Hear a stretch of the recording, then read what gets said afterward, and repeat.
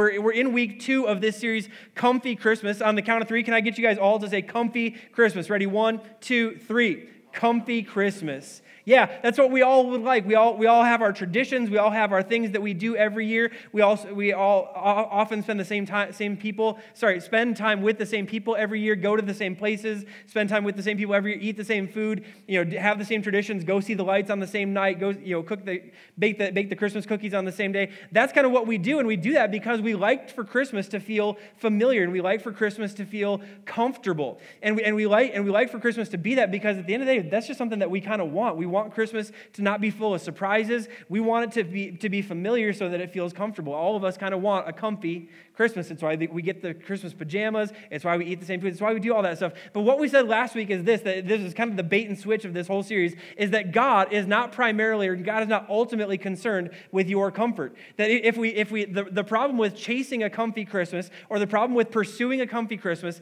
is simply that God is not ultimately concerned with your comfort, and God is not ultimately concerned with my comfort. And whether it's the Christmas season or whether it's the rest of the year, God is not ultimately concerned with your comfort or your comfort or your comfort or my comfort. God actually has something bigger than our comfort in mind. And while comfort isn't bad, God will sacrifice your comfort and God will sacrifice my comfort to achieve the bigger things that He wants in my life and in your life. So we don't want to be people who chase comfort. We want to be people who chase the bigger things and the better things that God has for us. And so last week we started talking about what are some of those things that God has for you. What are some of the things that maybe God wants for you in the middle of this Christmas season, that God wants to begin something that might spark some real change in your life. And so last week we said the big idea that God doesn't want you comfy this Christmas. God wants you surrendered this Christmas. That God wants you and I to come to a place where we would say, God, whatever you say, okay. Whatever you say, I'll do that thing. Whatever you want, I'll do. Whatever you command, I'll follow. Wherever you lead me, I'll go. I just simply say, God, wherever you say, okay. Whatever you say, yes. We give God our unconditional yes, and we follow the example that Mary, as a teenage girl said. I mean, when you think of this, again, Mary as a 12 or 13 or a 14-year-old girl set an example that we're still trying to live up to, that she just simply said, God, if that's what you want, yes. If that's what you have, yes. If that's what you expect, yes. Whatever you say, okay. And so that's kind of where we've been last week. That's where we started off. We started off kind of jumping into the deep end, that God is not ultimately concerned with your comfort, but He wants you surrendered. He wants you surrendered. And so today what I want to do is I want to talk about something I want to move into the new content. And I want to ask you, how many of you are good at doing this word? If you put this next word up on the screen, it's the word wait. How many of you guys are good at waiting? Anybody good at waiting in here? A couple of people are liars. That's good. That's awesome. Yeah. Now, I don't know what you think of when you think of waiting. When it comes to the Christmas season, for me, I am one of those people. I have real trouble waiting to open Christmas presents. And I think there's two types of people. We kind of identified them a little earlier. There's the people who are like, you know what? You open all gifts on Christmas Day, and if you open a gift before Christmas Day, somehow Santa's going to show up and punch you in the face. That's what you think, or God's going to take it away. Like if you open it up and you got a pair of socks, that pair of socks is going to vanish because you don't mess with the Christmas Day opening of the gifts. That's when you open gifts, and you have no problem waiting. You even have people who would give you a gift and they say you can open it, and you're like, nope, I can't. I'm sorry. And they're like, it actually would be rude if you don't open this, and you're like, that's fine. I'll be rude because I'm not going to mess with tradition. I open presents on Christmas Day, and then you have people like me who if someone hands me a gift, I start sweating a little bit because I'm just waiting for the person to say, you can open it, so I don't have to lie and act like I didn't open it the second they turn their back. It drives Jalen crazy. It starts about, as soon as her birthday is done on December 20th, I start going, can we open presents? Can we open presents? And she has figured out, the second I see wrapped gifts, I want them opened. And so she's figured out, you know what, we're just not going to wrap any gifts until after Christmas Eve service on Christmas Eve, because I'm going to open them the second I see them under the tree. And actually, this is one of the ways, if you're dating someone and you want to find out if that person is the person that you're supposed to marry, this is one of the ways you figure that out, because God puts a can't wait person with a wait person. And so God has a sense of humor like that, and He puts two people together who can't figure out when they're going to open gifts. And so it's really great. It's really, really fantastic. But some of us, we really have a problem waiting for Christmas gifts. Others of us, when it doesn't have to do with Christmas, but we just have issues of waiting. When it comes to patience, when it comes to something not happening the way we thought it was going to happen, or something not being done or ready when we were told it was supposed to be ready. A couple weeks ago, I had to take our Jeep in to get an oil change, and so I naturally went to Walmart because I care about high mechanical skills, and so I took it to Walmart, and I had a little bit of shopping to do, and so I figured, okay, we'll get the oil change, and then I'll ask them how long is it going to take, so I can go do my shopping. I'll know how long I need to stall around Walmart, so I can get back and check out and just go home all in one swoop without stopping, without wasting any motion. Like I come in, I give you my card, I go back. That was my plan. It was fantastic. They said we'll be ready at 12:40.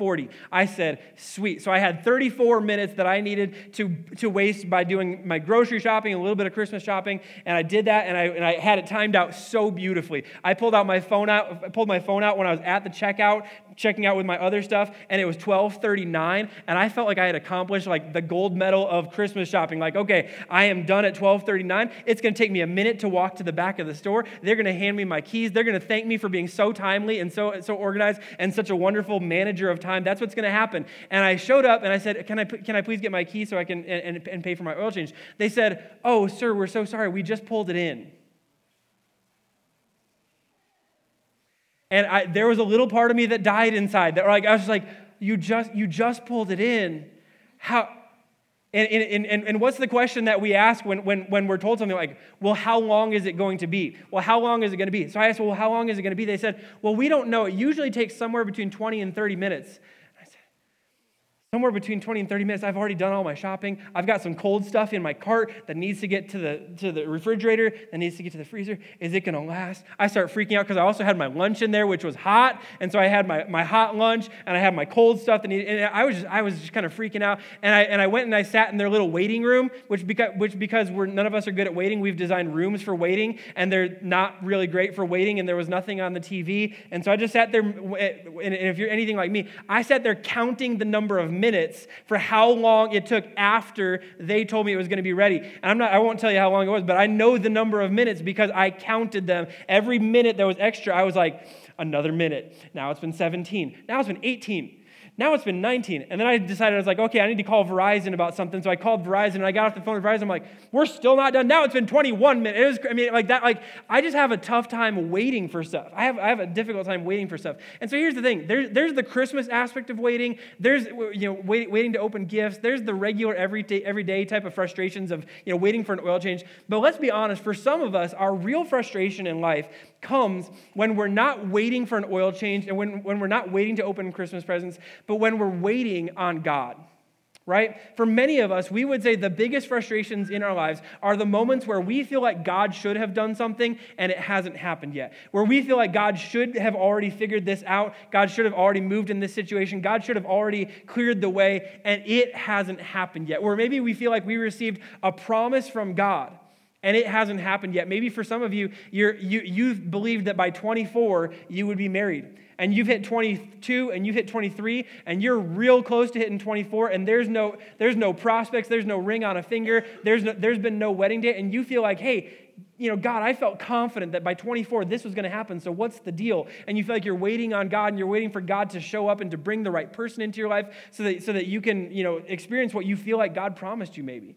For some of you, maybe you feel like at work you should be further than you are along right now. You feel like you've worked and you've put in the hours and you put in the hours and you put in the effort and you've been a person of consistency and you've been a person of integrity and you feel like you should be further along in your career. You feel like you should have gotten a promotion and another promotion and another promotion and it just hasn't happened. You feel like you're kind of stuck in the same spot that you were 3 years ago or 4 years ago or 7 years ago. And you're thinking, God, surely by now, if I've been putting in this work, God should have promoted me by now. Maybe for some of you, you feel like you're supposed to be parents or you're supposed to have another child, and getting pregnant for you has been difficult. I know in our church that's the story for many people, going like, hey, this is what I feel is supposed to happen, and I feel like we're supposed to be parents, but getting pregnant has been a real difficult thing. Or maybe for some of you, you've been praying for healing. You read the promises in the Bible of God bringing healing to his people, and you've got a loved one, or maybe it's you even, that someone that you love, someone that you care about, or maybe yourself has been sick, and you've been praying, and you've been praying, and you've been believing, and you've been believing, and things haven't gotten better. Things have actually gotten worse. I think all of us know what it feels like to wait on God. And the tricky thing about waiting on God is always uncomfortable, right?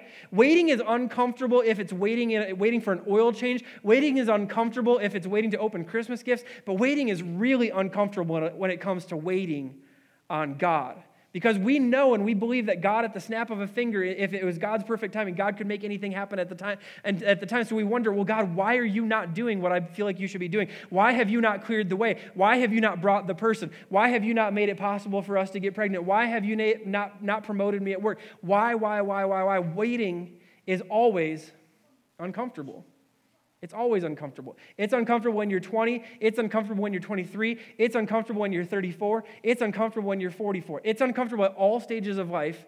When you feel like God has told you something, waiting on God is always uncomfortable. And the tricky part about waiting is sends us in a couple different directions. It can really be this thing that causes us to drift away from God. It causes us to wonder, well, did God even really promise that? Did God even really promise that? And for some of us, let's just be honest. There are things that we believe confidently that should happen that we have talked ourselves into believing. We've talked ourselves into believing that God promised something that God never promised. Some of you think you should have been married by 24 because you talked yourself into that. Some of us, we feel like we should have been promoted at work because we talked ourselves into that. And maybe here's the thing. It might be that God promised you that, but sometimes we have to look into the mirror and go, did God actually say that, or was that my imagination, or was that my heart? Did I desire it so much that I've convinced myself that God promised it? Did God, we start to go, well, did God ever promise that? But for some of us, the bigger question that we face when we're waiting is, we wonder, is God ever going to do this? Is God going to keep his promise? Is God capable of keeping his promise? Could God promote me? Could God even bring the right person anymore? Am I past the point where God was still going to keep his promise? So waiting, it's always uncomfortable, and waiting can lead us to some really, really dangerous places, and waiting can lead us to some things that can actually drive us away from God. And the problem with seeking comfort, and the problem with the whole comfy Christmas idea as we talk about it today is simply this, that if we're seeking comfort, waiting on God can cause us to wander from God. If we're seeking comfort, if you're seeking comfort, if I'm seeking comfort, and waiting is uncomfortable, if I'm seeking comfort, waiting on God can very easily cause me to wander from God. It can make me doubt, can God even do this? It can make me doubt, will God do this? It can make me doubt, is God capable of keeping his promises? Did I miss out and did I mess up? If we're seeking comfort, waiting on God can cause us to wander from God. And so the question that we have today is simply this: what do we do with that? What do we do at those moments where we're waiting on God? What do we do where we've done everything that we can do and we're still waiting? What do we do when we think we've tried everything that we can try and we're still waiting? What do we do when we've worked as hard as we can and we've been a person of integrity and we still haven't been promoted? What do we do when we think we're putting ourselves in a position to meet the right type of person and we still haven't met the right person? What do we do when we're waiting on God? Is there a right way or a wrong way to wait on God? And today, what we see in the Christmas story as we look to something that happens at the end of the Christmas story is we actually have an incredible example of someone who was forced to wait and wait and wait and wait for something that God had promised them. And so we're going to pick the story up in Luke chapter 2. The Christmas story, as Luke tells it, doesn't just happen in the manger. The Christmas story, as Luke tells it, Luke actually gives us the biggest, broadest, widest, most detailed account of the birth of Jesus and the events that happened around it. And so in Luke chapter 2, after the birth of Jesus, we find out what Mary and Joseph and Jesus and some other people around the story did. In Luke chapter 2, starting in verse 21, it says this: when the 8 days were completed for his circumcision, he was named Jesus. Would you guys say Jesus? He was named Jesus, the name given by the angel before he was conceived. And when the days of their purification according to the law of Moses were finished, they brought him up to Jerusalem to present him to the Lord, just as it is written in the law of the Lord. Every firstborn male will be dedicated to the Lord, and to offer a sacrifice according to what is stated in the law of the Lord, a pair of turtle doves or 2 young pigeons. So here's the thing. After the birth of Jesus, there are some details that needed to take place. In order for Jesus to be a proper, good Hebrew Jewish boy, there were some things that needed to take place ceremonially. There were some things that needed to take place sacrificially. There was a dedication ceremony that needed to take place, much like what we do in churches today, where we dedicate children to the Lord. This is what they do. They go and they have Jesus circumcised on the 8th day, and then they offer their sacrifice so that they can be considered pure within the law. And then they take Jesus to the priest, and they have Jesus dedicated. Now, I think this is just kind of a funny thought. Can you imagine being the priest who's holding Jesus, the Son of God, dedicating the Son of God to God? Right? Like, you would have to not have any idea of what's going on. Like, obviously no one had a clue that, like just imagine being the priest being like, Lord, we dedicate this child to you. May he be a great man. And she's like, yeah, I'm going to be pretty great. It's just kind of a funny thought. When we have our children dedicated, because I'm a pastor, I think it's weird for a pastor to dedicate their own child. So we always have another pastor come and dedicate our daughters. And we're going to do that again in I think it's February or March or something like that. And because it's just like, here we got to hand this person, our child, to someone to dedicate to the Lord. And these parents, Mary and Joseph, they're like, well, we got to do this thing. We got to do this thing because this is what we're supposed to do. In order to be righteous, in order to be holy, in order to follow the way of doing things, we have to hand our child to a priest or to a minister to be dedicated to the Lord. And while that's weird and while that's kind of funny to think about, there's a big lesson here that we need to pay attention to. And the big lesson that we should pay attention to is simply this: God doesn't skip steps. God does not skip steps. God doesn't skip steps. And here's the thing, when we look at this story, we think, well, Jesus didn't need to be dedicated. Jesus didn't need to be circumcised. Jesus' parents, they didn't need to go do all that stuff. Jesus actually came to be the end to this way of doing things. He came to be the end to the whole circumcision mattering. He came to be the end to the whole sacrificial system. He came to be the end to purification by sacrifice at the temple. He came to be the end of all of that. So Jesus didn't have to do this. But according to God, Jesus had to do this. For Jesus to be viewed as a perfect, sinless Son of God by the Jewish people, Jesus had to do this. For Jesus to have grown up in a house where his parents weren't questioned every step of the way because of the way they handled his birth, Jesus had to do this. His parents had to do this. Jesus, as the perfect, sinless Son of God, did not get to skip the step of circumcision, didn't get to skip the step of sacrifice, didn't get to skip the step of his parents becoming pure. God didn't skip steps for Jesus, and if God won't skip steps for his own sinless Son, God will not skip steps for you. And so some of us, the frustration that we feel is we feel like we're waiting for God to move us from point A to point T, and we haven't yet gone from B to C to D to E to R to S. We think like, well, God's going to move you from A to T. No. God's going to move you from A to B.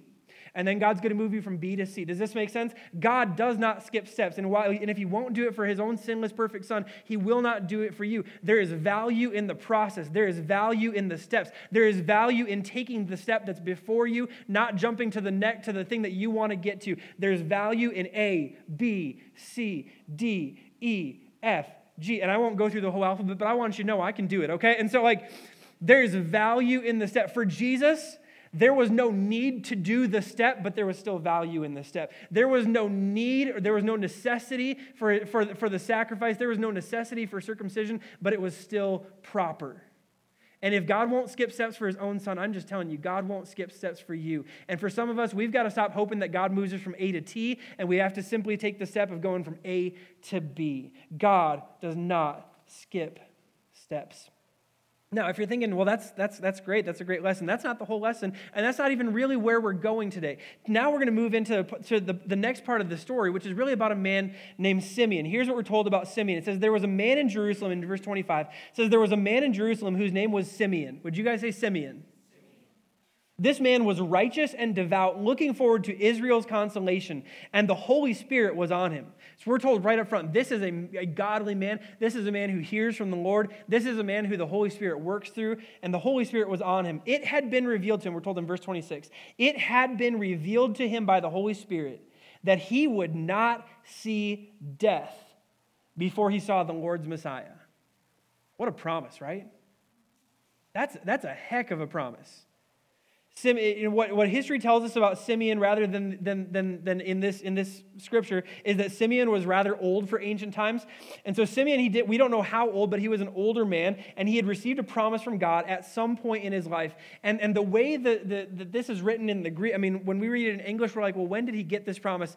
When we read it in the Greek, we can understand this is a while ago. This is a promise that maybe he even received as a young man, but he had been waiting for years and years and years and years to see the fulfillment of the promise.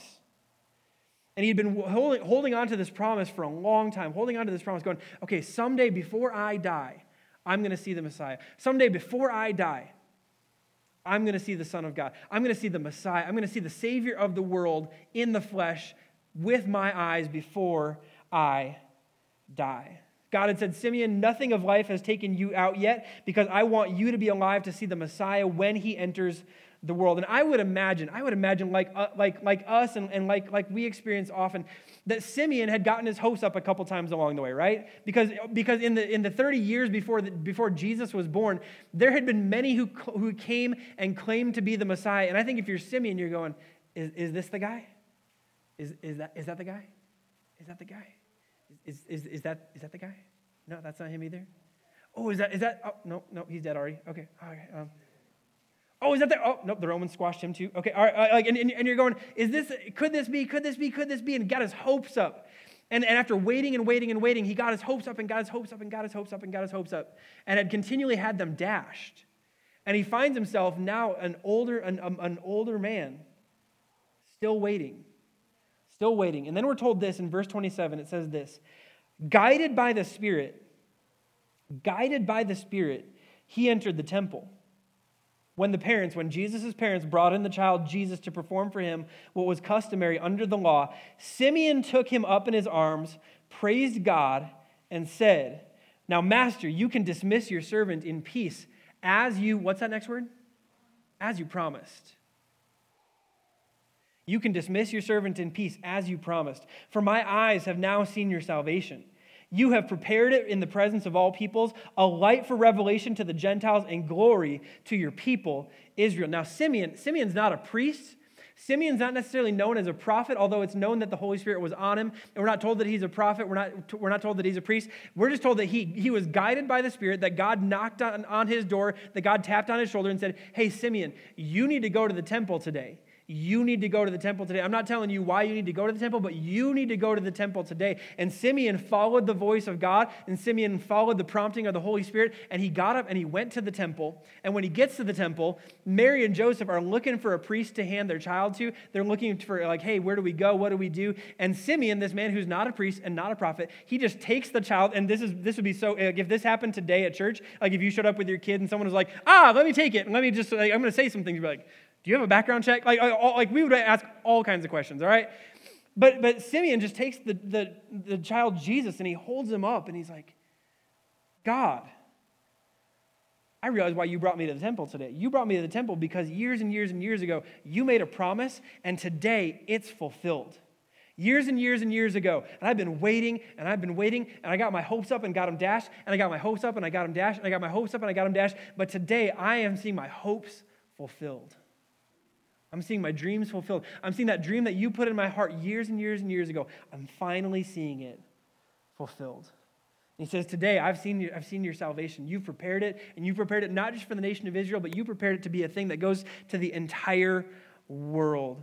Simeon saw what was promised years earlier because God kept his promise, because God always keeps his promises.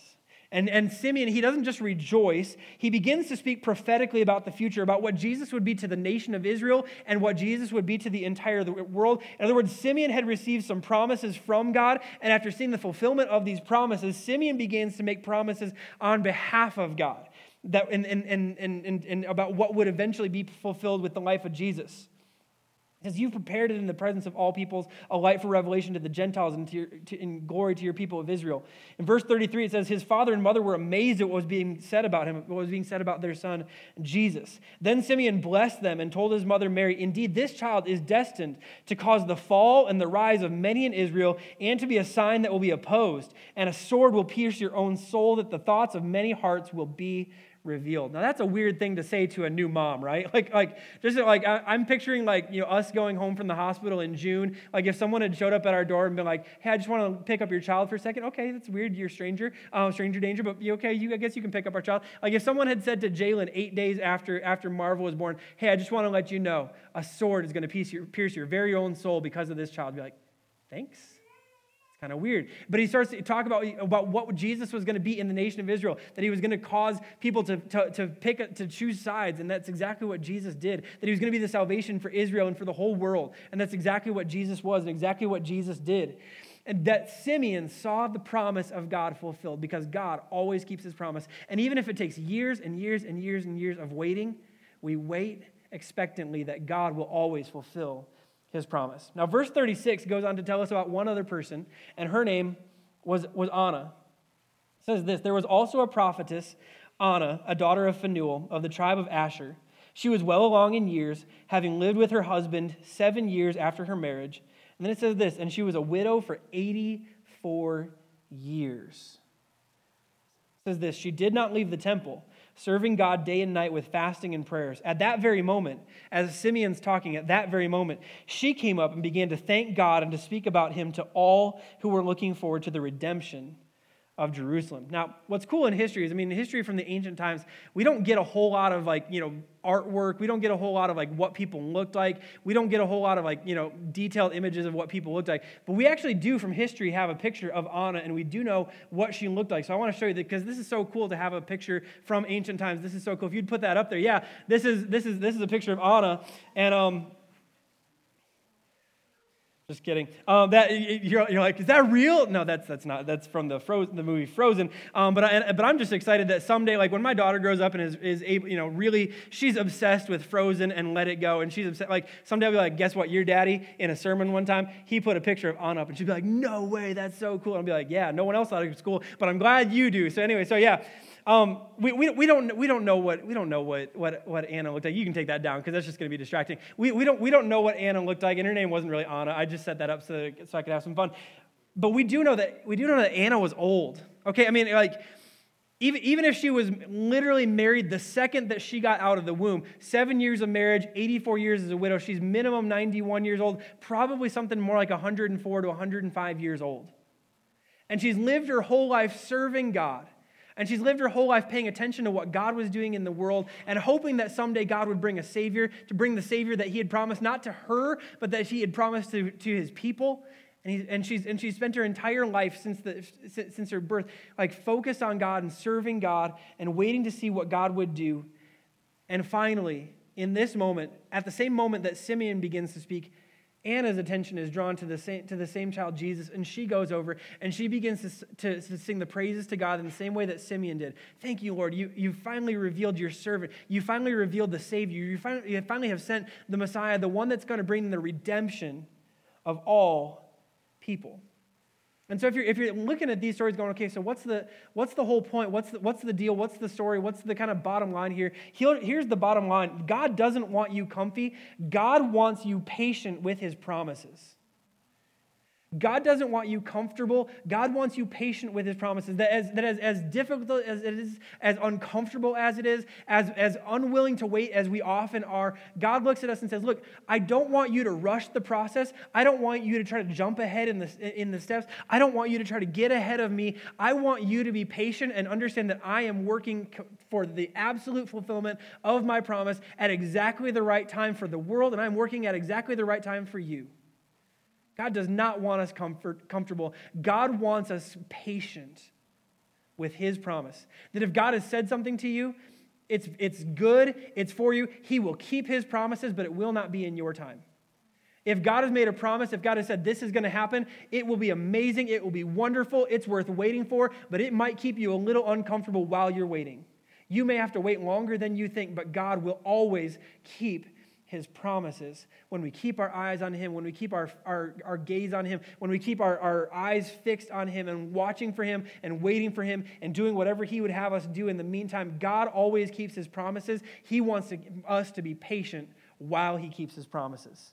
If last week was the idea that God wants you surrendered, this is the idea that God wants you surrendered to his timing.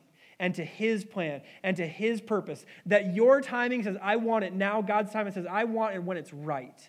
That our timing says, I want it yesterday. God says, I have a perfect time and I have a perfect plan and I have exactly when this needs to happen. And if you'll just be willing to be patient, you will see my hand at work.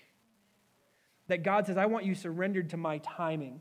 And God wants you to be willing to wait for his timing and to be willing to wait to see the fullness of God's provision and his direction. And so 3 things I think that we see from Simeon and from Anna in this story, 3 things that I think we've got to be willing, as we wait, as we're in the waiting, as we're in the middle of God promised it and it hasn't happened yet, but I still believe it's going to happen. There's 3 things I think we see from their story. And the first one, while we're waiting, we should be willing to hear and follow the Holy Spirit's prompts. While we're waiting, while I'm going, okay, God, this is what you promised, and it hasn't happened yet, I'm not just going to sit back and go, well, God's got to drop it in my lap. No, what God does for Simeon is he taps Simeon on the shoulder one day. After years and years of service, after years and years of prayer, after years of getting his hopes up and then not having the hopes realized, he taps Simeon on the shoulder one day and says, hey, I want you to go to the temple. And just imagine, after years and years of waiting and waiting and waiting and waiting, what if Simeon went, you know, God, I'm an old man, and today I just don't feel like going to the temple. I mean, like, just like that. I think that's what so many of us would do. God, I haven't seen it, and so I'm starting to question whether or not you're ever going to do it. And Simeon still says, God, I still believe that you're going to do it, and you're not telling me that today because I go to the temple, I'm going to see the Savior, but you're telling me that I need to go to the temple, and if you're telling me that I need to go to the temple, there's a reason behind it. If God is prompting you to do something, if the voice of God, if the voice of the Holy Spirit is pushing you or nudging you, there's a reason for it. There's a reason for it. And when we surrender to God, we surrender to his nudges. When we surrender to God, we surrender to his Holy Spirit. When we surrender to God, we surrender to his voice. And we say, God, if you say so, okay. So Simeon goes, God, I've already surrendered to you. I'll go to the temple. And here's the thing. I know that God is a great and gracious God, but I also believe there are moments in life that really do hinge on a single act of obedience. I really believe that. And so when we hear the voice of God, when we feel the prompt of God, let's move, and let's move quickly. One of the things that we're working on with our daughter is we're trying to teach her to be obedient. And if you have ever had a 2-year-old, you know that you actually do have to teach that. That's not something that comes naturally to children. And so we're trying to teach her what obedience looks like. And one of the things that I'm trying to help her understand is obedience is doing it on the first time. That true obedience means I don't have to tell you 8 times to go pick up the donut. True obedience is I told you once to pick up the donut and you picked up the donut. And I think sometimes God looks at us as if we really are his children, and he's trying to teach us obedience. He says, look, I don't want you to wait till I've told you 8 times. Just hear my voice and follow my leadership and follow the prompt. And while we're waiting, some of us, we've gotten a little too passive, and maybe we need to follow God's prompt in the middle of our waiting. The second thing that we have to do is don't overlook mundane moments. Don't overlook mundane moments. To everyone else looking on, this was just another baby being dedicated by new parents. This is something that happened very frequently. This is something that happened often. I mean, just about every day there were people bringing children to be dedicated to the Lord, to have their circumcisions. I mean, this was a frequent, common occurrence. So everyone looking on is going, yeah, just another baby. Just another circumcision, just another sacrifice, just another couple bringing their pigeons, and this is just kind of another day, and this is just another set of parents. But here's the thing. In the middle of everyone else going, this is just another day, Simeon saw, no. In the middle of just another ordinary day, God is doing something extraordinary. God is doing something special. God is doing something that is beyond anything that he's ever done before. God is doing something that nothing will ever compare to again. This isn't just another baby boy. This is the Son of God. This isn't just another family. This is the family. This is the family. This is the family that's going to raise the Son of God here on the earth. This is not just another day. And so here's the thing. I think for some of us, we kind of, in the middle of our waiting go, it's just another Tuesday, just another Thursday, just another Friday. I've been waiting to get promoted, just another Wednesday. Why should I give my best energy today? Why should I bring my best energy to this day? Just another, I've been waiting to meet someone for 7 years, or been waiting to meet with someone my whole life, and now I'm 26, and now I'm 28, and my mom just told me I'm day-old bread when I was at Thanksgiving dinner, and I'm past my prime, and I'm all that. So is it really worth bringing my best anymore? Is it really worth trying anymore? Is it really worth It's just another day. It's just another day. It's just another day. But here's the thing. I want to encourage you. Don't miss the power of what can happen when you bring your best every day. Don't miss what can happen when you show up and pay attention every day. And for those of us in church, I think sometimes we can get thinking, well, it's just another Sunday. Don't miss the power of what can happen when you show up expecting God to speak to you on just another Sunday. That it may be the Sunday that God decides to speak to your heart to change your life. Don't show up thinking, oh, it's just another Sunday. Show up thinking, this is the Sunday that God might change me forever. This is the Sunday that God might speak to my heart in a way that moves me in a new direction. Don't overlook mundane moments. And then here's the final thing that I want to encourage some of you guys to do. And it's going to sound so simple, and it's going to sound like, okay, yeah, I get that. But here's the final thing. The final thing is just the word stay. Did you guys say stay? Stay. See, here's the thing from the story of Anna, and the reason I wanted to include her story, because she didn't have the promise that Simeon had of personally, hey, you're not going to die before you see the Son of God. But she had the promise that there was a Messiah that was coming, because God had promised the nation of Israel that there was a Messiah coming. She had that promise. And I am guessing that there is nothing about Anna that woke up every day going, man, for 84 years, I just want to never, I'm always in the mood to keep going to the temple and serving at the temple. And I'm guessing that Anna, she probably hadn't been serving nonstop at the temple for 84 years since her husband passed away, but she had developed the reputation of someone who stayed. She wanted to see God move. She wanted to see God work. She wanted to see God do what only God could do. She didn't want to miss it because she left for a moment. And some of us, again, when we're waiting, when we're saying God hasn't done it yet, but I believe He can, some of us get so tempted to wander away, to drift away, to take our eyes off of God, to stop doing the things that we've been doing from the beginning. And I think Anna is an incredible example to us of someone who just stayed. And she kept her eyes on God. And while she was waiting, she kept her eyes on God. And while it hadn't happened yet, she kept her eyes on God. And while it hadn't happened the way that she thought it was going to go, she kept her eyes on God. And while her husband passed away after 7 years and she lived another 84, she kept her eyes on God. And after everything that she had gone through and everything that she had experienced that would cause her to take her eyes off of God, she said, no, God, I'm going to stay. I'm a person who stays. And so for some of you who right now are facing some doubts and facing some wonder and facing some is this ever going to happen? I know the temptation. I know the natural thought is I'm going to look to someone else for answers. I'm going to look to someplace else for answers. I got to find some answers from someone, and I'm not getting them from God, so I got to go somewhere else. I just want to encourage you, don't take your eyes off of God. Stay. Don't let your heart wander from God. Stay. Don't let your attention get away from God. Don't go looking for God answers from people who are not God. Stay. Stay. Stay. See, here's the thing. Doubt in and of itself is not dangerous, but doubt is dangerous if doubt takes you out. If doubt causes you to go to a place that is not God, looking for answers that only God can give, doubt becomes really dangerous. And so here's the thing. In the middle of your doubt, take your doubt to God. In the middle of your questions, take your questions to God. In the middle of your wondering, take your wondering to God. Don't wander from Him, wander to Him. Don't question Him in the dark to someone else, question Him in the light of day. Take your doubts to God because He's a good and wonderful Heavenly Father who can handle your doubt and can help you see the answers that you need. Because He's a God who always keeps His promise. And He's a God who will always remind you of what He's doing in the middle of it. So while you're waiting, hear and follow the Holy Spirit's prompts. While you're waiting, don't overlook the mundane moments. While you're waiting, stay. And here's something that one of Jesus' disciples, here's what we're going to read as we end.